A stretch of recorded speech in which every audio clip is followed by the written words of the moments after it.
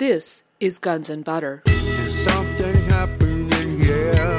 Yeah. What it is ain't exactly clear. There's a man with a gun over there. How about the Pentagon? There's a theory as to what was going on in Wedge 1, which has something to do with the $2.3 trillion that Cheney had announced the day before 9/11 that, oops, it's missing. The story cards got completely buried by 9/11. And the part of the Pentagon that was hit was where the people who, and the computers that would have been checking about that money were. So this looks like it's a deliberate act of murdering these particular people. I'm Bonnie Faulkner. Today on Guns and Butter, Dr. David Ray Griffin. Today's show, did Muslims attack the United States of America on 9/11? 21 reasons why the official story is false. Today's program is part 2. David Ray Griffin is an author, theologian, and lecturer. He is author of Debunking 9/11 Debunking, an answer to popular mechanics and other defenders of the official conspiracy theory. And most recently, 9/11 Contradictions, an open letter to Congress and the press. For the past several years, Dr. Griffin has committed himself to exposing the fraud of the official story of the attacks of September 11th, 2001. He provides multiple evidence to demonstrate that the official explanation is not credible. Today's program is a lecture delivered in Montreal, Quebec, Canada, on June 21, 2008, which was chaired by Canadian economist and director of the Centre for Research on Globalization, Michel Chossudovsky, and hosted by Montreal 9/11 Truth. We begin with part 2 of Dr. Griffin's presentation. The topic I'm going to address tonight is, did Muslims attack the United States of America on 9/11? How about the Pentagon? So on the morning of 9/11, Flight 77, one of the best known stories is about getting in charge. Cheney not getting to the bunker till about 10 o'clock. Then if you read the 9/11 Commission report, you find that Vice President Cheney got down there almost 10 o'clock, perhaps 9:58. Well, that was pretty late. Pentagon had already been hit at 9:37, 9:38, according to the official story. And Flight 93 was almost ready to crash, because according to the official story, it crashed at 10:03. And there was a lot of controversy about, did it get shot down? Did the U.S. military shoot it down? Because people around there said, plane got shot down. I mean, that tended to give people a thought. And one of the pilots who got back to Otis Air Force Base, he said when he got back to the base, he heard that one of our planes had shot down the plane over Pennsylvania. So there were a lot of rumors about this. And but Cheney not getting to the bunker till about 10 o'clock, so by the time he got in there and got organized, the plane would have been crashed already. So he couldn't have given the order to shoot it down. In fact, the 9/11 Commission tells us that he didn't get around to giving the shoot down order till about 10:15. However, if you go back to the 9/11 Commission hearing, Norman Mineta, on March 23rd, 2003, in open testimony, it's on TV, you can watch this on YouTube, reported that he got to the White House about 9:15 that morning, went in to see Richard Clark, the counterterrorism star, who was just ready to start his video conference, and that Clark told him, you should go on down to the PIOC and join the Vice President. And Clark tells the same story in his book, Against All Enemies, a book that is not mentioned in the 9/11 Commission report, even though it became a national bestseller while the 9/11 Commission was in session. It happens that Philip Zelikow, who wrote the 9/11 Commission report, you think it's Tom Kane and Lee Hamilton? No, Philip Zelikow, who is essentially a member of the White House, was the executive director of the commission, and he took charge of everything. They hate each other. Zelikow had come in and reorganized, helped Condi Rice when she became the National Security Advisor under the new President Bush, helped her make suggestions, and one of them was that Richard Clark should be demoted. And Richard Clark's book says all sorts of things that contradicted in advance what the 9/11 Commission was going to say. So between those two facts, it's no mystery that the 9/11 Commission does not even mention that Richard Clark's book exists. But it does, and millions of people have read it, and in there it says that Mineta came in about then, and he told him to go on down. And so Mineta said he got down there about 9:20, and of course the Vice President was already there, and he reported this conversation that he overheard. Well, I mean, he was right next to him. The young man kept coming in the room, and he'd say, "Mr. Vice President, that plane is now 50 miles out. He'd come back in. Now it's 30 miles out. Come back in. Now it's 10 miles out. Do the orders still stand?" And Cheney whipped his neck around and said, "Of course the orders still stand. Have you heard anything different?" It sounded like the confirmation of a stand-down order. Now, Mineta said he thought it was a shoot-down order, but of course nothing was shot down there. This was before the Pentagon. He's very clear about that. Mineta later said, "Well, I may have been wrong about that." He was pressed to say, well, about what time that would have been, about 9:25 or 9:26. He later said, "Well, I might have been wrong with that, but it's definitely before the Pentagon was hit." And so what did the 9/11 Commission do with Mineta's testimony? They completely omitted it. No reference to it in the 9/11 Commission report. My second book, of course, was called the 9/11 Commission Report, Omissions and Distortions. This is one of the 115 lies of omission and distortion that I cataloged. In that, if I were writing it now, I'd have way over 200 of them. It was not only Mineta. Other people, David Bohr, Cheney's own photographer, said that Cheney went down. The Secret Service guys came in and took him down shortly after 9 o'clock. Condoleezza Rice on a ABC show is shown supporting this. So there was no controversy about this, but it was just too dangerous to have Cheney down there. So the 9/11 Commission report just changed the time that he went downstairs by about 45 minutes. So the 9/11 Commission felt pretty bold to contradict all these people. And really, really bold, they contradicted Dick Cheney himself. This is my newest article. I just published it the other day after Tim Russert died, the well-known host of Meet the Press on NBC. And 5 days after 9/11, Russert came up to Camp David and interviewed Dick Cheney in a memorable interview. And during this interview, Cheney said, they talked about other things, and then Russert said, "Well, tell us about what you did that morning." So Cheney went through what his morning was like. And he reported that the Secret Service guys came in to his office and picked him up. Pretty dramatic story about, they're really big guys, and I'm not so tall, so my feet barely hit the ground. And they take me downstairs and take me into the corridor that leads to the PIOC at the other end. And I stopped and I phoned the president, and then I walked on down to the PIOC. And shortly thereafter, we got word the Pentagon's been hit. So we got the sequence. Gets to the PIOC, then here's the Pentagon's been hit. Read the 9/11 Commission. Here's what happened. There was a plane coming in that motivated the Secret Service, but it turned away, so they didn't take him down then. They waited till 9:36 to take him down. He didn't enter the corridor till 9:37. He went in and made his phone call to the president, but it took a very long time to get through to the president. You know how these presidential phones, everybody's calling him, and the vice president wouldn't be able to get through.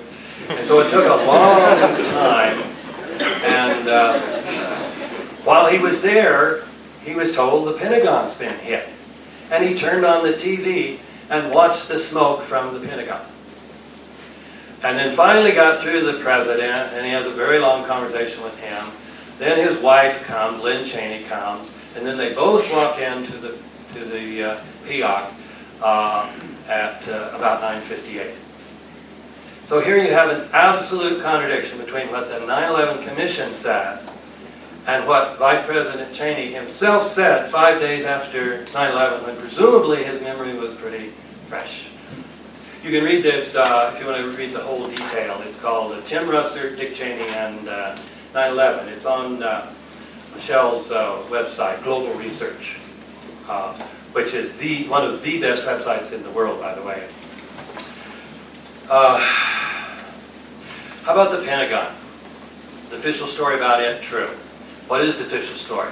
It's that Hani Hanjour flew, the hijackers took over the flight, and remember they got all pushed to the back, and Hani's up in the cabin. And he flies this plane back to Washington, D.C., without any help from the ground crew, of course. And then when he gets there, he comes in and does an amazing spiral. He's up at 8,000 feet, and he's got to get down there, and so he does a spiral, 333-degree downward spiral, in which he descended 8,000 feet, and then brought that plane in and hit the Pentagon in the first floor. Virtually all the people who were killed on the first or the second floor. So it hits it between the first and the second floor without scratching the lawn, even though the engines stick down below the wings. This was some pilot. In fact, the day after 9/11, people were saying, this guy, he must have been, first of all, they said it must have been a military plane, just looking at the radar. But no, it was a Boeing 757. And they said it must have been an expert pilot. Hani Hanjour was not that. About a month and a half before 9/11, he was trying to take training in a single-engine plane. And the instructor refused to go up with him a second time. He said it's too dangerous. This was a universal opinion. Even the New York Times had quoted one of his instructors saying, "I'm amazed he was able to do that. He couldn't fly at all." So this story by itself disproves the official story. You know, we have an organization now called Pilots for 9/11 Truth. So you've got former military pilots, former 757 and 767 pilots. And they say, you know, like Russ Wittenberg says, I was flying these things for 35 years after being a military pilot. I couldn't have done that. I know a guy, you know, it takes years to go from small planes to medium-sized planes. And then even from a small plane up to a 757 or the big bird, 767, the big birds, takes months and months of training and certification and all that. The idea that a guy who had never successfully flown a Cessna could have jumped in one of these planes and even gotten it back to Washington, let alone doing this fabulous downward spiral and coming in at ground level. And there are all sorts of other reasons. It was just physically impossible for a 757 to do that maneuver, no matter who was at the thing. But just by the story. So you could, even if you said, well, maybe they were wrong about Hani Hanjour, maybe it was one of the other guys. No, none of those guys could have done this. Secondly, what part of the Pentagon did it hit? This is the most important part of the story. What would have been the motive? You know, these hijackers, they were people who hated America and hated Americans because they hated our freedoms. And they particularly hated the military, which was doing bad things in Muslim countries. And of course, that's no joke. We have had already before 9/11. So why would they have picked Wedge 1, which was as far away from the auspices of Donald Rumsfeld and all the top brass as you could get? Wedge 1's over here, they're over here.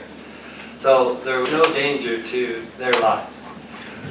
Secondly, Wedge 1 was the only part of the Pentagon that had been renovated, in which you put extra strong facing on it and fireproofing.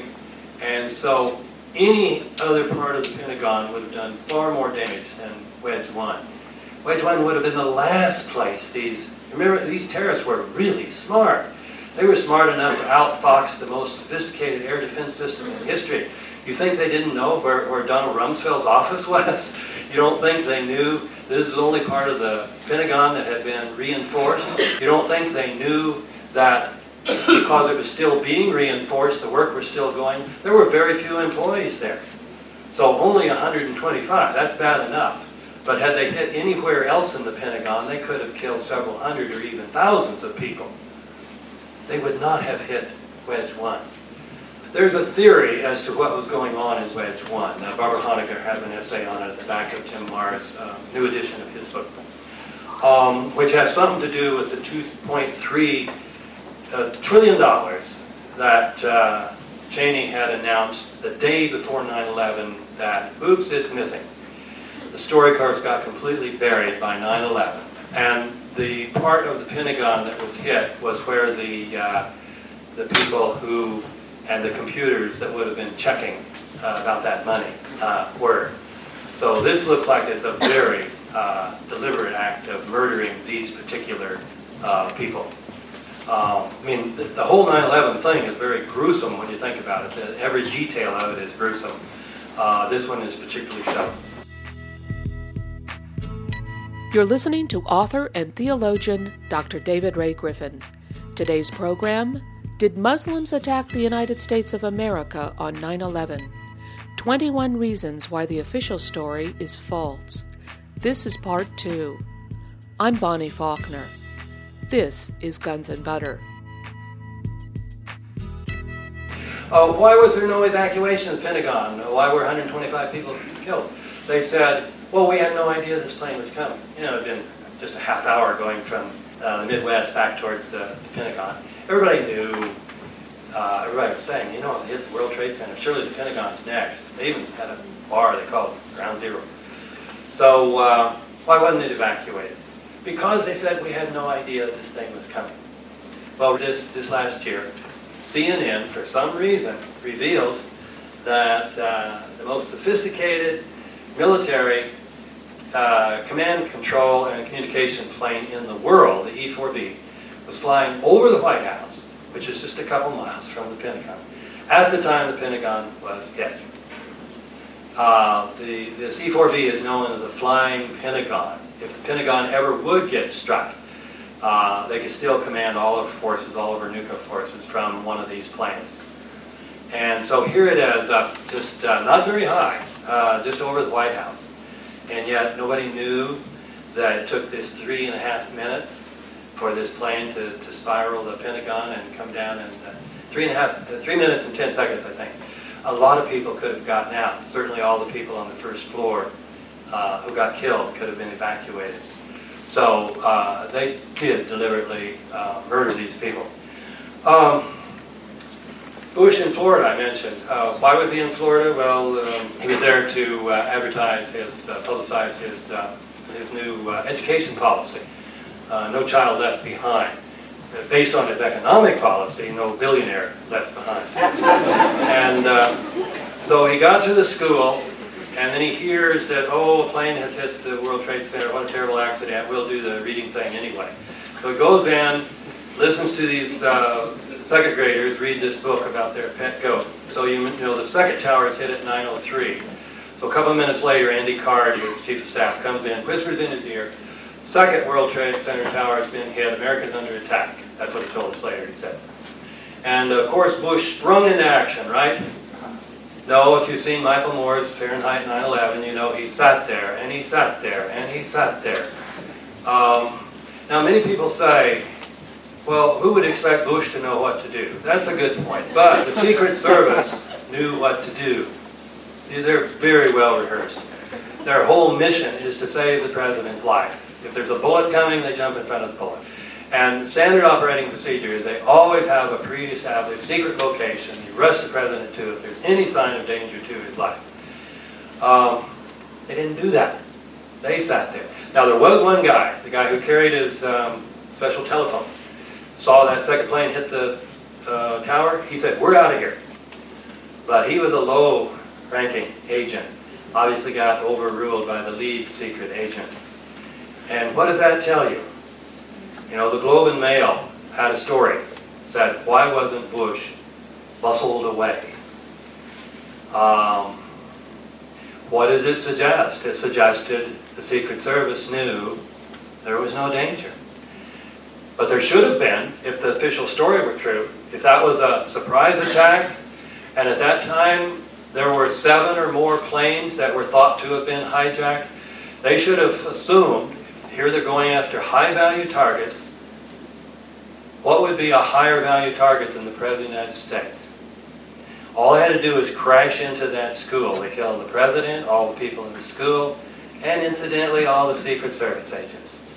Those agents would have gotten out of there so fast if that had been a real surprise attack. But they didn't. When the 9/11 Commission asked them, why'd you leave Bush in the room? They said, well, we kind of wanted to get him out of there, but we didn't think we had to run him out of the room. And nobody said, well, there might have been something between running him out of the room and leaving him there for another 20 minutes, like walking him out of the room. If decorum was an important factor. And that's what Bush said later, I didn't want to frighten the children. No, it'd be rather better to have him incinerated. So then what did the White House do on the first anniversary of 9/11? It finally occurred to one of those geniuses, that was a bad plan. So they said, we should have had Bush just get up and walk out of the room. So let's just change the story.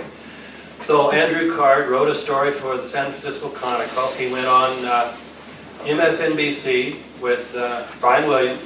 He and Karl Rove went on ABC with Charlie Gibson. And they told this new story.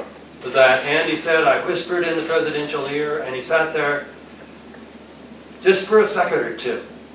He got up and excused himself and said, excuse me, I have to go. And he left. Just changed the story. Now, this was 2002. Michael Moore's movie didn't come out until 2004. Hardly anybody had seen it. It didn't even surface on the internet until 2003. And they thought they could get away with it. And they would have, probably without Michael Moore. So you're getting the idea here. They're just lying on every single thing. When I was writing my report on the 9/11 Commission study, somebody said, have you found anything untrue in there? I said, the challenge is to find anything that is true.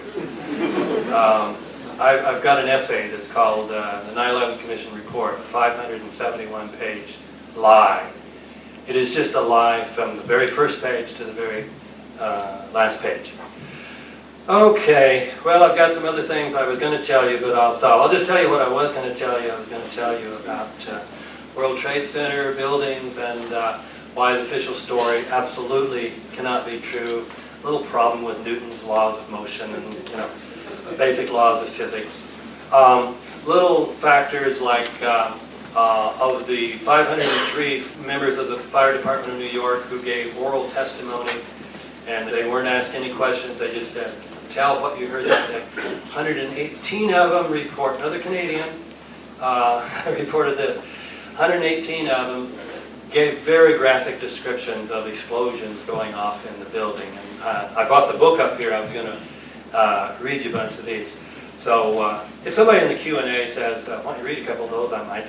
Other factors in there that show that it couldn't be the official story. The official story is, of course, the planes came in, hit the buildings, caused some damage, and then fire started. The fires got very hot, heated up the steel till it lost strength. And then the top part of the building above that hole, crawled by the planes, fell down the lower part and then caused the lower part to just crumble.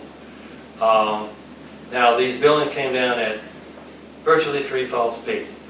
So it was like those lower floors with their 287 columns that went from the sub-basement, steel columns from the sub-basements through the roof, didn't exist. They put out this story, these were hollow tubes. No, had 47 core columns that were this big around at the base, and then they taper off as you go up. And this is the problem with Newton's law of the conservation of momentum.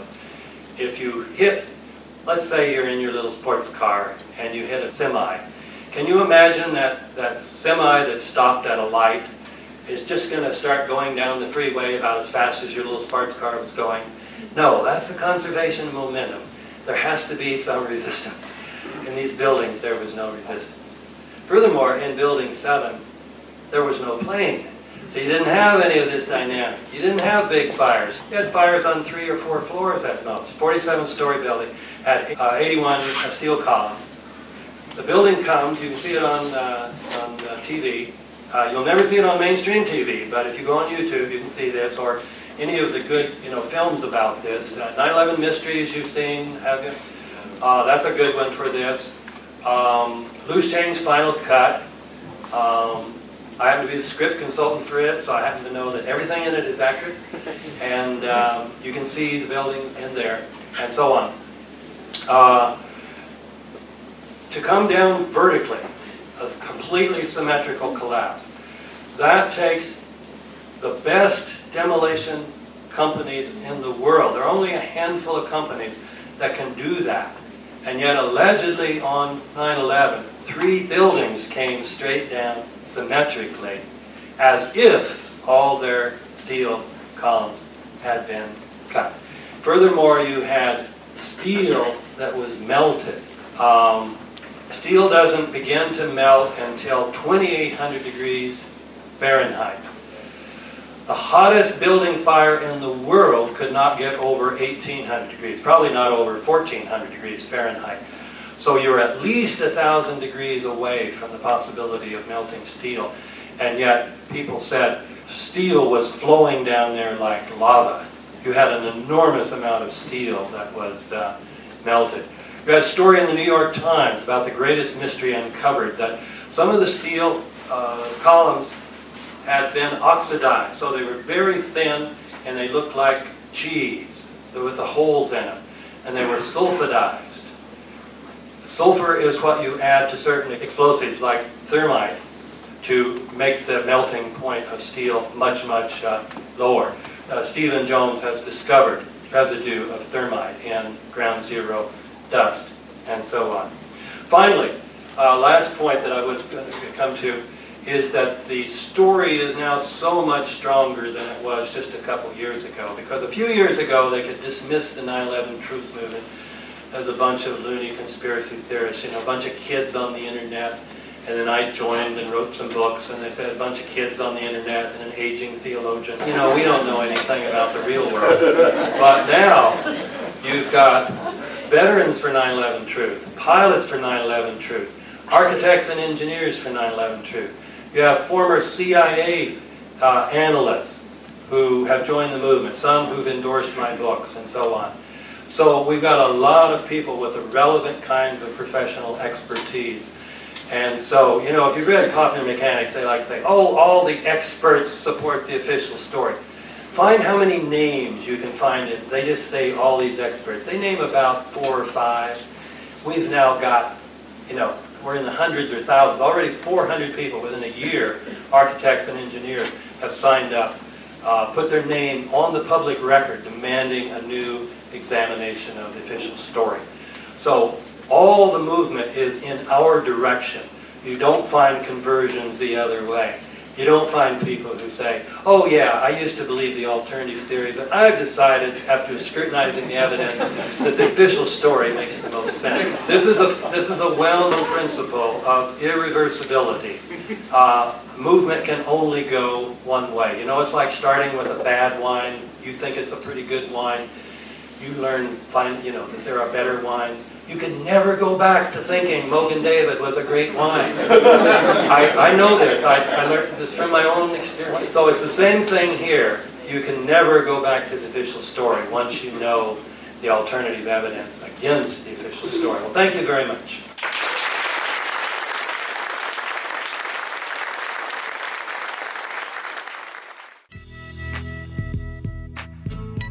You're listening to author and theologian Dr. David Ray Griffin. Today's program, Did Muslims Attack the United States of America on 9/11? 21 Reasons Why the Official Story is False. This is Part 2. I'm Bonnie Faulkner. This is Guns and Butter.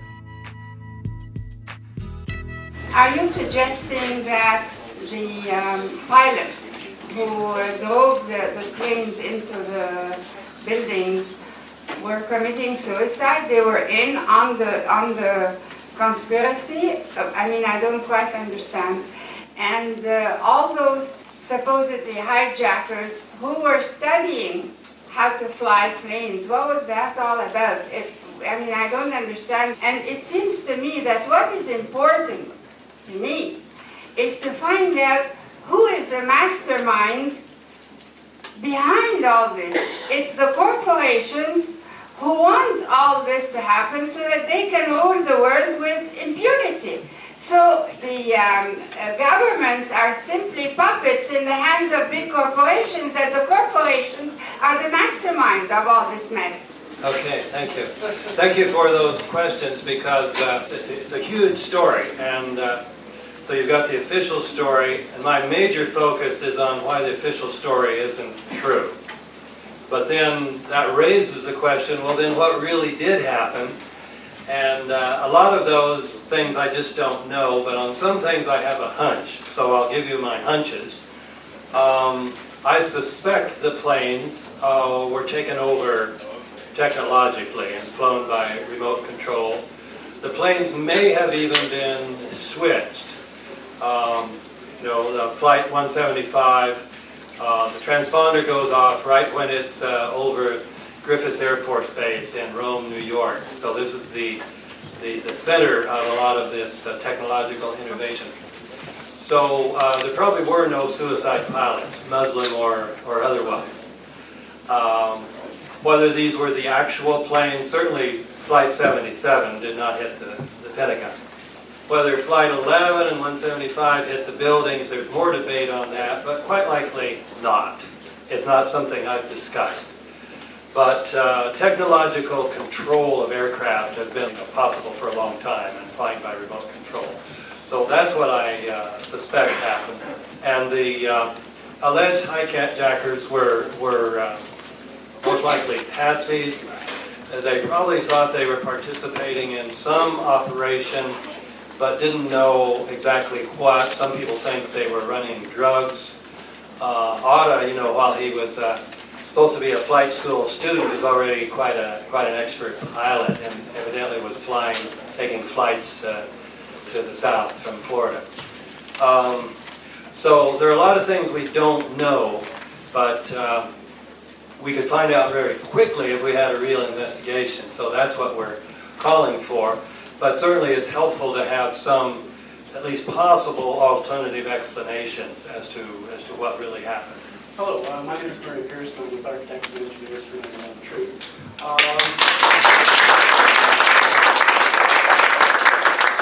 I just heard today on our mailing list that our petition just passed 1,000 signatures. We're going to be also talking with Yuki Fujita in Japan, and hopefully we can get some legislative clout behind us as well. My actual question was anticipated there. I was going to ask about the E-4B over Washington, because there have been reports for many years about a white plane overhead, and that sounds like a likely candidate. I was also going to mention something that's worthwhile considering, is that the avionics and controls of a 757 and 767 are identical. When a pilot is checked out on one, they're checked out on the other automatically.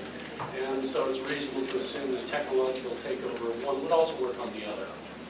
Okay, let me speak on the E-4B. This was shown on TV, and they can blow this up, and there's just absolutely no doubt about what it was, because it's got the distinctive hump that no other plane has. They had a military guy, John King, on CNN, had a military guy there, and said, definitely, no doubt about it whatsoever. But the Pentagon denies it. They deny that it's one of their aircraft. So if they're going to give such a blatant lie, they're covering something big up. Just like if they're going to tell such a blatant lie about Dick Cheney, Dick Cheney was right in the center of things on that day. My question is, when you watch on TV these programs about these dumb criminals that get caught on tape, that they leave evidence behind and they rushed into their plan, they didn't really do their homework. And of course, in contrast to that, you have the ones that actually never get caught because they're so good and intelligent, or get caught because they did only a little mistake. Now, moving on to the subject, the actors of the conspiracy, whoever they are, I think it's right to assume that it was a think tank or very intelligent people that prepared this in advance, maybe a year before or whatever. Do you think it's a case of them being somewhat of a dumb criminal, and that they didn't do their plan right, and that is because they left bad evidence behind and mishaps in the stories and everything, or another take on this? There are many people who have all sorts of a priori arguments. They won't look at the evidence because they say, we just know a priori it can't be true. And one of those is, somebody would have taught. Or our government wouldn't do such a thing. Or, this is the other one, our government's just too incompetent. I mean, look at Iraq. Well, look at Iraq. How quickly did we win the actual military battle? About 2 weeks. The Pentagon, when it's doing things it's trained to do, is very, very good. They are trained to intercept planes very, very fast. They rehearse these things. They get it down. If they can shave 2 seconds off what they got last year, they're very, very pleased. They have contests between different groups. Whenever they're doing something, they rehearse. Now, they don't rehearse occupying countries. America has never done that. For that one, we should have had the Brits.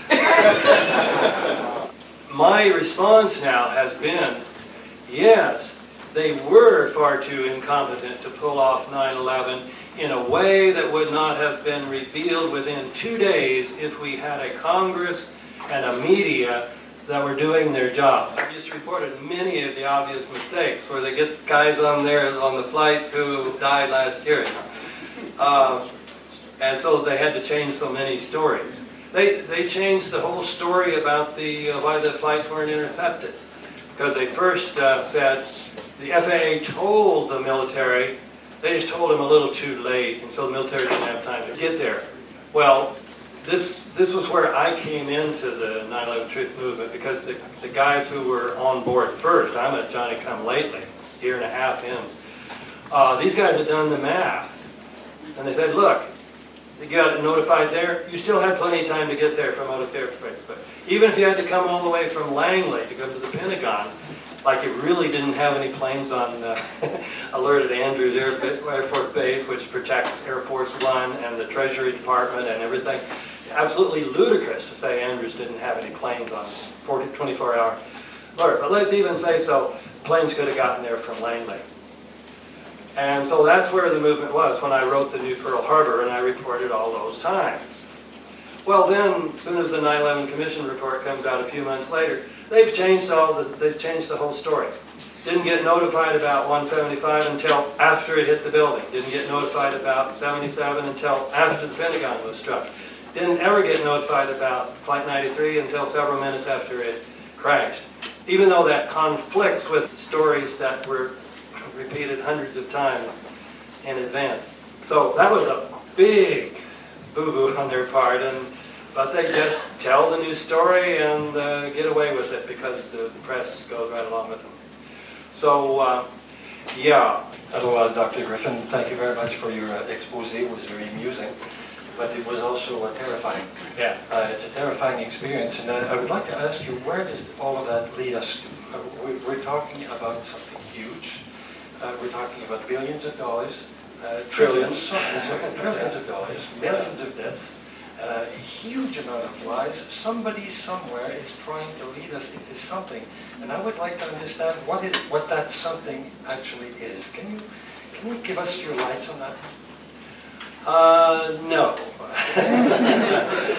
Again, I have my hunches. I think the woman who spoke first is in the right direction. We're talking about plutocracy here. We talk about that we have democracies. We don't. We have plutocracies. Democracy is one person, one vote. Plutocracy is $1, one vote. So one billionaire outvotes millions of us. And you know what that means in terms of buying airtime, in terms of saturating the public with an ideology and saturating it with a myth, the myth of 9/11. Who this is, why they want to do this, United States, certainly Dick Cheney has long time had a lust for power. He's wanted to turn the presidency into a monarchy and make the United States the head of a global empire. Already, you know, when he was Secretary of Defense, one of his last acts was to have this new Pentagon Defense Doctrine written up, which Libby and Wolfowitz wrote up. And it was described as Cheney's plan to rule the world. Well, 9/11 was his chance to put that in effect. It hadn't worked out so well. He thought, you know, Iraq was going to be a cakewalk and all of that. They had a hit list of 7 countries they were going to take over. It wasn't just the 2, wasn't just the 3. Wesley Clark revealed this in a couple of his books. He was told by guys in the Pentagon, and everybody seemed to agree on this list. It's just different order. Which way are we going to knock them off? Include Saudi Arabia. So you know that oil is central to this. And all these countries just coincidentally happen to be primarily Muslim. And so you see how 9/11, because it could so easily be morphed. It didn't have to be somebody from Afghanistan. But you know what the motive is. There are lots of different theories about this, but I don't get into that. I think one thing at a time, and I certainly do suggest it was partly for empire, and certainly some very big money is behind this. So that's what I mean. It was a plutocratic operation, and probably. The motto was, plutocrats of the world unite. We have nothing to lose but our poor people. You're listening to author and theologian Dr. David Ray Griffin. Today's program, Did Muslims Attack the United States of America on 9/11? 21 Reasons Why the Official Story is False. This is Part 2. I'm Bonnie Faulkner. This is Guns and Butter. You know, if you know the story that Aaron Russo told, he died this last year, but the one who did Freedom from Fascism. And he told me this when I went down to L.A. He wanted me to come by. He was planning, his next film was going to be on 9/11, and he wanted to kind of see if I thought he should do this, and I did. And he told me this story that he since later told publicly, that he had become friends with Nicholas Rockefeller. He's not one of the brothers, but one of the cousins. That he had become kind of buddies with him, and then Nicholas wanted him to join the Council on Foreign Relations, and well, he didn't want to, but when Nicholas was being buddies with him, he said, well, let me tell you, Aaron, what's going to happen. He says, this was about September of 2000. He says, a year from now, we're going to be going through caves in Afghanistan looking for terrorists. So that gives you a hint that big money was behind this. So that's about all I can say. Thank you very much. Yeah. My question was going to be about Angel is Next, the threat that the Secret Service received against Air Force One on 9/11, and the fact that it kind of indicates maybe it wasn't Bush who was behind 9/11, because in fact he was threatened with assassination unless he went along with the plot, but seeing as how it was already kind of addressed as to who was really behind all of 9/11, I just wanted to ask... Well, let me say something to that, and then I'll still give you your question. This is the question you didn't ask, so it doesn't count.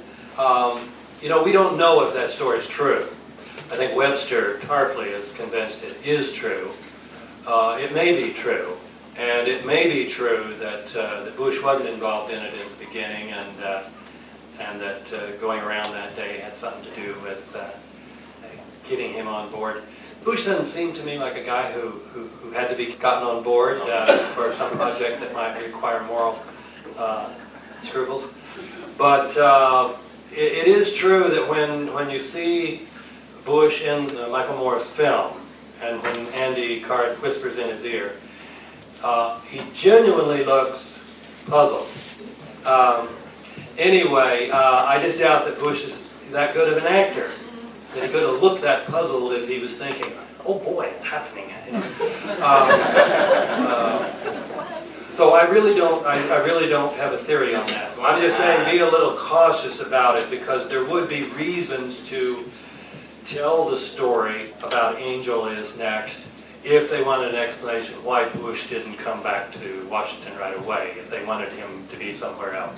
But in itself, it's very suspicious because it means that they had access to the Secret Service's code name for Bush. If it really happened, yeah, it would be suspicious. Yeah, and we don't know. See, all this stuff, we don't have any direct access. Like you were saying about how they changed their story, for the first few days, even Fox News was reporting it, and the White House was confirming the story, and then after a week or so, they started backing away from it, saying, oh, well, the threat wasn't so credible after all, and they started... Yeah. It's not a point I want to argue, because I don't know one way or the other. I'm just saying necessarily gospel truth. So what I'd like to pick your brain about a little bit is, what can we do up here in Canada? We're not Americans. We cannot petition your government to do anything about it. What do you think we can do to help? Funny you should ask. I've thought for a long time. I think there are two good ways that we might get something going. I was just at a meeting a couple weeks ago with Bill Pepper. Prove that James Earl Ray did not kill Martin Luther King. A civil trial, and so he was exonerated. And Pepper has a book called Act of State, that the assassination of Martin Luther King was an act of state. And now he's become the lawyer for Sirhan Sirhan, in proving that Sirhan Sirhan didn't kill Bobby Kennedy. I mean, I'm no lawyer. I think I could do that because it's so open and shut. Sirhan's out here firing at Bobby. The shot that kills him comes from here. But the point is, you've got to get publicity, and it takes somebody with real moxie and who knows the strategy, and that's where Bill Pepper is really, really strong. So he suggested some ways that the 9/11 truth movement, as well as the peace movement with regard to Iraq, could use the court systems. And so that is something you could do up here. I mean, you had how many Canadians die on 9/11? Something like 25, yeah.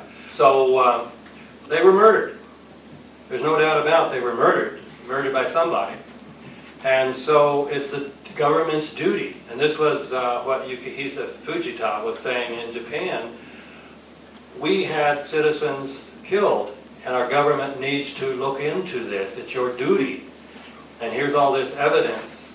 So that's something you could do, is sue the government for not investigating the real causes or the real criminals behind 9/11. So you can do that. Now, I gave a little speech at that thing, and I know that's been going around YouTube. Has anybody seen that? It was in 3 segments a couple of weeks ago. So I know that's out on there. But whether Bill Pepper's part of that speech was given, I don't know. But look around on Google and see. Probably William Pepper, Los Angeles, June 2008. And so you'll get some more concrete ideas from him how to do that. Second means, I've been suggesting this, that if a jury or citizens panel from a country traditionally friendly to the United States were to have some of its most prestigious, well-respected citizens sit on a panel for a week, hear the evidence supporting the official story, hear the evidence supporting the alternative view that the official story is false, and let them come to a judgment, maybe the press would report that. So that would be my suggestion, and there are some Canadians working for this now. To me, it got a little bit dodgy from the start when I saw the nose coming out on the other side. And I was wondering, well, this is hard to believe. And actually, the people on the television were saying it's hard to believe as well. So hard to believe that conspiracy theory is becoming more and more as kind of reality theory. And we can laugh about it, we are cynical, we are ironic about it, I'm imagining that a lot of people know. A lot of people know in the media that they gotta know because they saw the same things that I saw. Now, how is this entire thing still holding together like that? How many people are threatened? How many people are feared in order to keep the secret and not saying out loud? Why is this thing still holding? Well, fear is a powerful motivator. I know of people who say, I'd like to write something about this or so on, but if I do, I lose my job. How do I support my family? And I'm thinking, you know, the world is hanging in the balance here, but nevertheless, that's the way it is. And I don't know if I were that age and still had kids, that I would be so brave. I don't know. I mean, I'm, like I say, an aging theologian, and I've got... And the policemen and the firemen that were there as well. I mean, they saw things. And how many people got murdered on the site that day because they saw what they shouldn't be able to... Sure, we don't know. And we hear from time to time murders that are, accidental deaths that look like 9/11 murders. You know, with the JFK assassination, there were at least 100 people who were killed who had inside information. Some of them were on their way to testify when they mysteriously died. People know that, and so they fear that if they come forward, they at best just lose their job and their reputation and never can get another job, and at worst maybe lose their lives. Sure, there are people in the media and who know, for example, William Rodriguez was the janitor in the North Tower. He reports that he was down in the basement, sub-basement, and explosions were going off there even before the first plane hit. And see, that makes sense with those 47 massive core columns. You've got to get a lot of columns sliced, and that's where implosions start. Has to start from the bottom. And you can't do them all at once. If you're going to blow up 47 of them all at once, or actually blow up all 287 of them at once, this would be tremendous. So everybody on the planet would have heard it. And so they had to start early, evidently. And so he reported this, and then he said NBC came out, spent the whole day interviewing him, on tape. Took his whole story. Not a single second of that interview has ever appeared. So NBC knows that. And of course we know that NBC is owned by General Electric, which is one of those companies that's getting very, very rich off of the so-called war on terror. My question is similar to the gentleman's regarding people coming forward. You mentioned 4 or 5 demolition companies. Are these companies not being investigated? No. That's the question. I can understand at the top level of government, these guys are keeping the secrets, they've got their documents, and they're being exposed, and you're one of the people that's, showing these omissions and discrepancies. But a demolition company, they're not owned by the government, are they not? Is that what? Well, they're regularly employed by the government, and the company called Controlled Demolition came in and did the cleanup and got, I think it was well over $1 billion for their little role in getting rid of all the steel, most of the steel, very quickly. Yeah, go ahead. Thinking for yourself is now a crime, and I understand that there's a Democratic Congresswoman in California who introduced a bill, and she was with the Security Subcommittee, Jane Harman, and there is something called the Violent Radicalization and Homegrown Terrorism Prevention. And I'm just wondering how it's going to bear on people such as yourself and those of us who may try to intervene in some ways. Yeah. Is this going to affect us? And did you mention that she's a Democrat? Democrat from my state. Absolutely. I mean, this thing is written so vaguely that anything almost that they don't like could be defined as incitement to terrorism or whatever the technical language is. So yes, I think if it passes, they could arrest me for giving a speech like this. Yeah, I think we had 1 or 2 people stand up for freedom of speech. But we just got habeas corpus back by just a thread, and maybe we'll get free speech back, I don't know. But everything they want, they justify in terms of 9/11. So when people tell me, why do you spend all this time on 9/11? You're distracting us from more important things. What in the world could be more important? They say, well, the Iraq War. The Iraq War is justified on the basis of 9/11. Well, the increasing gap between the rich and the poor, that's justified. And the wiretapping, the extraordinary rendition, it's all justified by 9/11. So, thank you. I'm studying anthropology at the University of Montreal right now, and I'm a Muslim. And but the thing is, like in the Quran, it's forbidden to suicide yourself first, and it's forbidden to kill women, children, innocent people, civilian, and even to cut a tree if you go to war. So if you call yourself a Muslim and you suicide bombing yourself, you're not a Muslim. So that's my statement for tonight about the Quran and people calling themselves Muslim. Okay, thank you very much, and that's a very good place to end because it brings us right back to my beginning question. Did Muslims attack the United States on 9/11? And I would say there is no evidence that they did, and there is even a lot of evidence that they didn't. So thank you all very much. There's something happening here. Yeah. What it is ain't exactly clear. There's a man with a gun over there. You've been listening to author and theologian Dr. David Ray Griffin. Today's show has been, Did Muslims Attack the United States of America on 9/11? 21 Reasons Why the Official Story is False. This has been Part 2. Dr. Griffin's most recent books are Debunking 9/11 Debunking, An Answer to Popular Mechanics and Other Defenders of the Official Conspiracy Theory, and 9/11 Contradictions, An Open Letter to Congress and the Press. Dr. Griffin's books are available at Amazon.com. Visit Michel Chossudovsky's website at www.globalresearch.ca.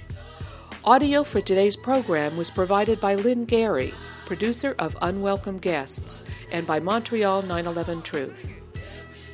Guns and Butter is produced and edited by Bonnie Faulkner and Yarrow Mako. Our engineer is Bonnie Bone.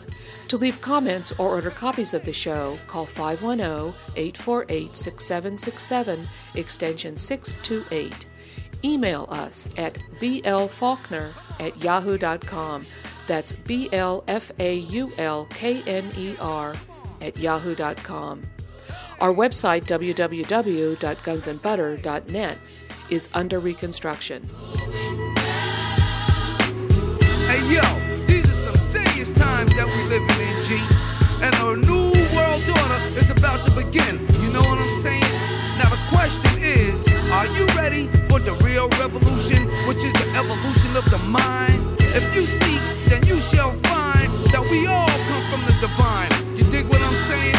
Now if you take heed to the words of wisdom that are written on the walls of life, then universally we will stand, and divided we will fall, because love conquers all. You understand what I'm saying? This is a call for all you sleeping souls. Wake up and take control of your own cipher, and be on the lookout for the spirit snipers trying to steal your life.